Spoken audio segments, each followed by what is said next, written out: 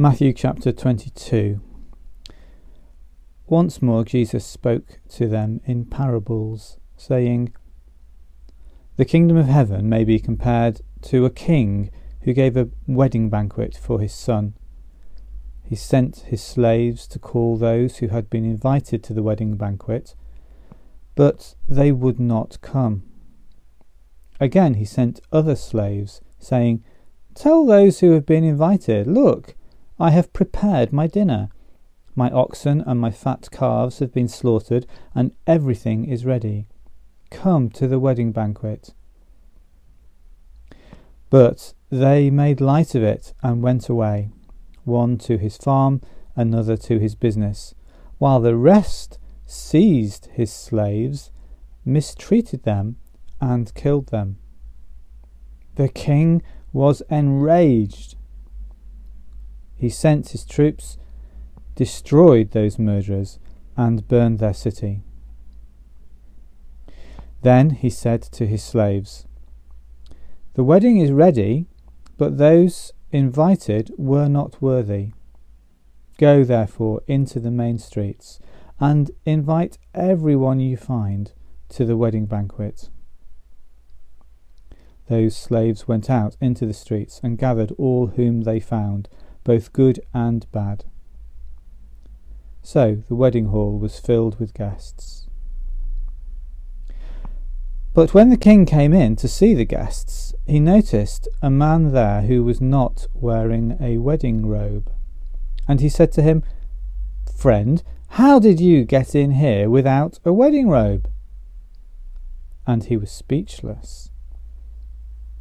Then the king said to the attendants, 'Bind him hand and foot, and throw him into the outer darkness, where there will be weeping and gnashing of teeth. For many are called, but few are chosen.'"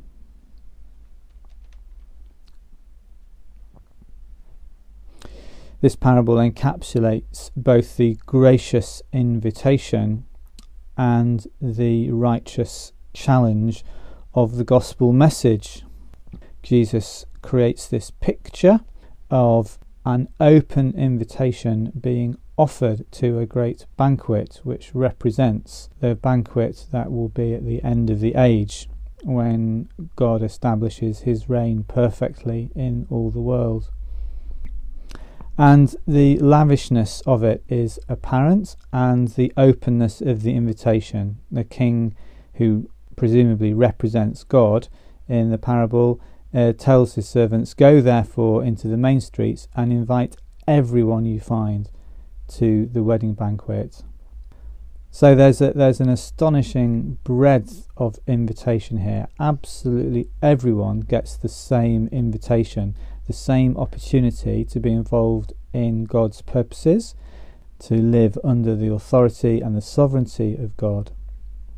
But that invitation clearly brings with it some sort of expectation that we can discern from the second part of the parable.